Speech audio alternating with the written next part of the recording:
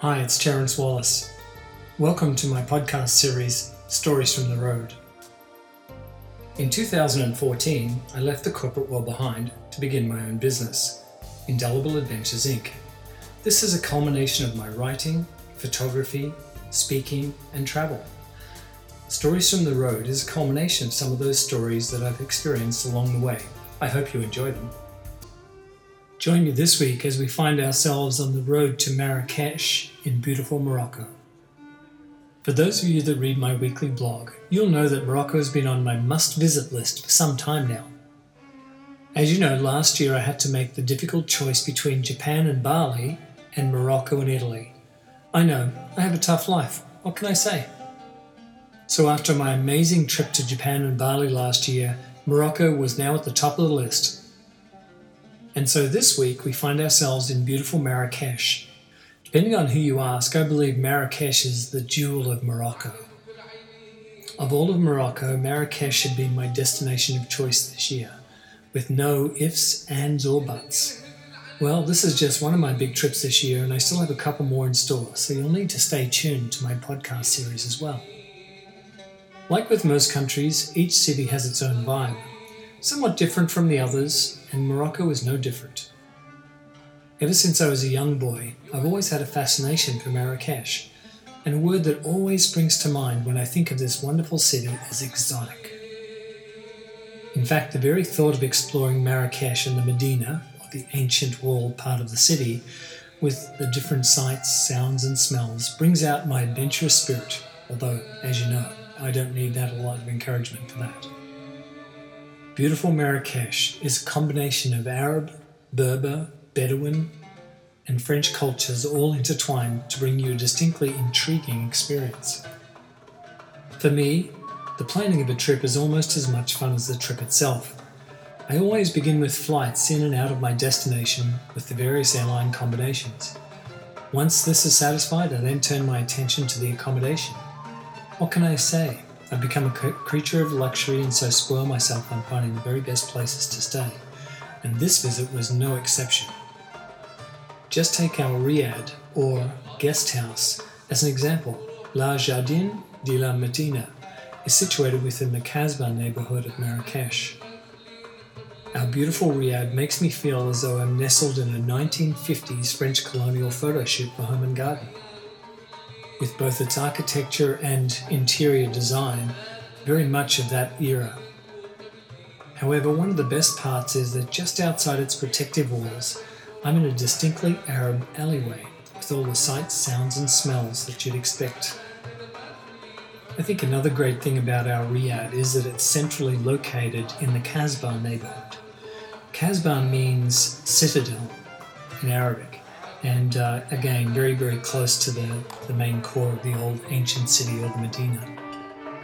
A riad is differentiated as such by having either a pool or a fountain or both. Fortunately for us, we had both in our riad.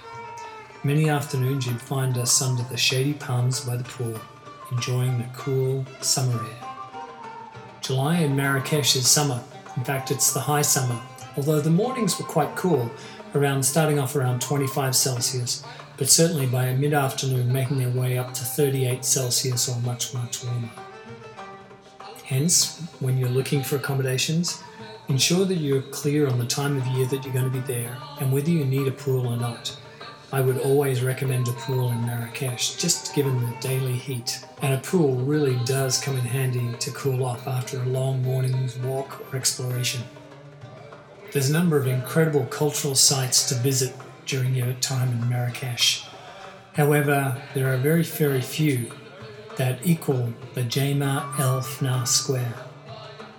This incredible square is awash with snake charmers and the distinctive tabja, or Moroccan cedar flutes, hawkers looking to lure tourists on their tours, and African t-shirt sellers all jumbled together into a collision of colours, sounds and smells.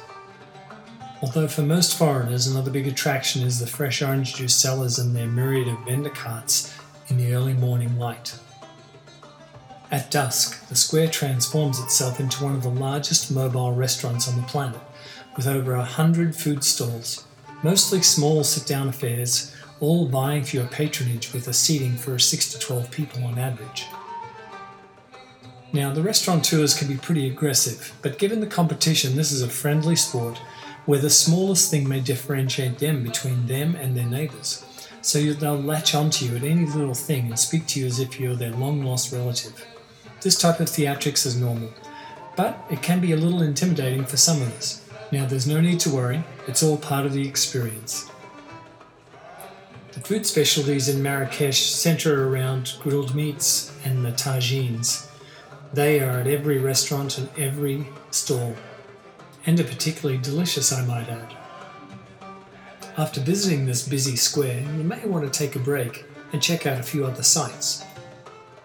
Now, just a short walk from the square is the beautiful Koutoubia Mosque. It's situated on a palm tree dotted swathed greenery and is one of Marrakesh's favourite spots for strolling and relaxing in the park. One of my other favourite places was La Gine Secret, or the Secret Garden. Take a bit of a time out from all your visiting of souks to enjoy a traditional Medina garden revived for the 21st century. This historic riad was once owned by a powerful chieftain.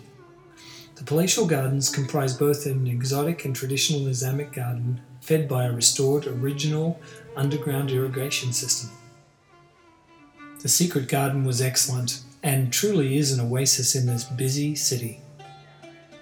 A couple more of my favourite places to visit.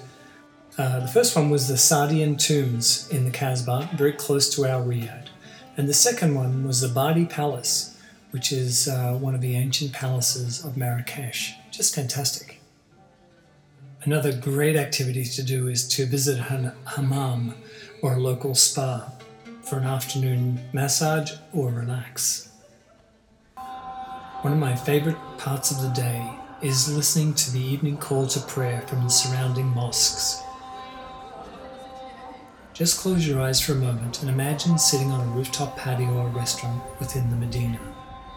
You're enveloped in the most incredible blue-purple dusk light, with the soft Saharan breeze caressing your face and the muffled sounds of the souks below enjoying the evening trade. Out of nowhere comes the melodious and mournful cries of the Imam as he calls his brothers to prayer. Such a beautiful and poignant moment each day to savour. Marrakesh is a friendly and harmonious city where the various local cultures and residents all seem to get along very well. The locals speak in a combination of French, Berber, Arabic or Bedouin, and English, and unlike many of the tourist cities, if you say no thank you to their offers, they're always very polite and friendly. There's no doubt that Marrakesh has become one of the jet-set lifestyle cities, and definitely a place to say you've been. I'm glad I finally made it to this incredibly diverse and vibrant city. It was an incredible week, and one of the best parts was not staying in one of the many hotel chains that are available, but to get local and find a riad within the Medina that was within walking distance to everything that I wanted to visit and see. I know that if you go to Marrakesh, you'll also have an incredible time. But don't wait too long, things are hotting up there. It's one of the destinations that on everyone's list. So until next time, thanks for listening and have a great day. If you'd like to learn more about Indelible Adventures or the services we provide, please visit our website at www.indelibleadventures.com. Well, thanks for listening, and until next time, ciao.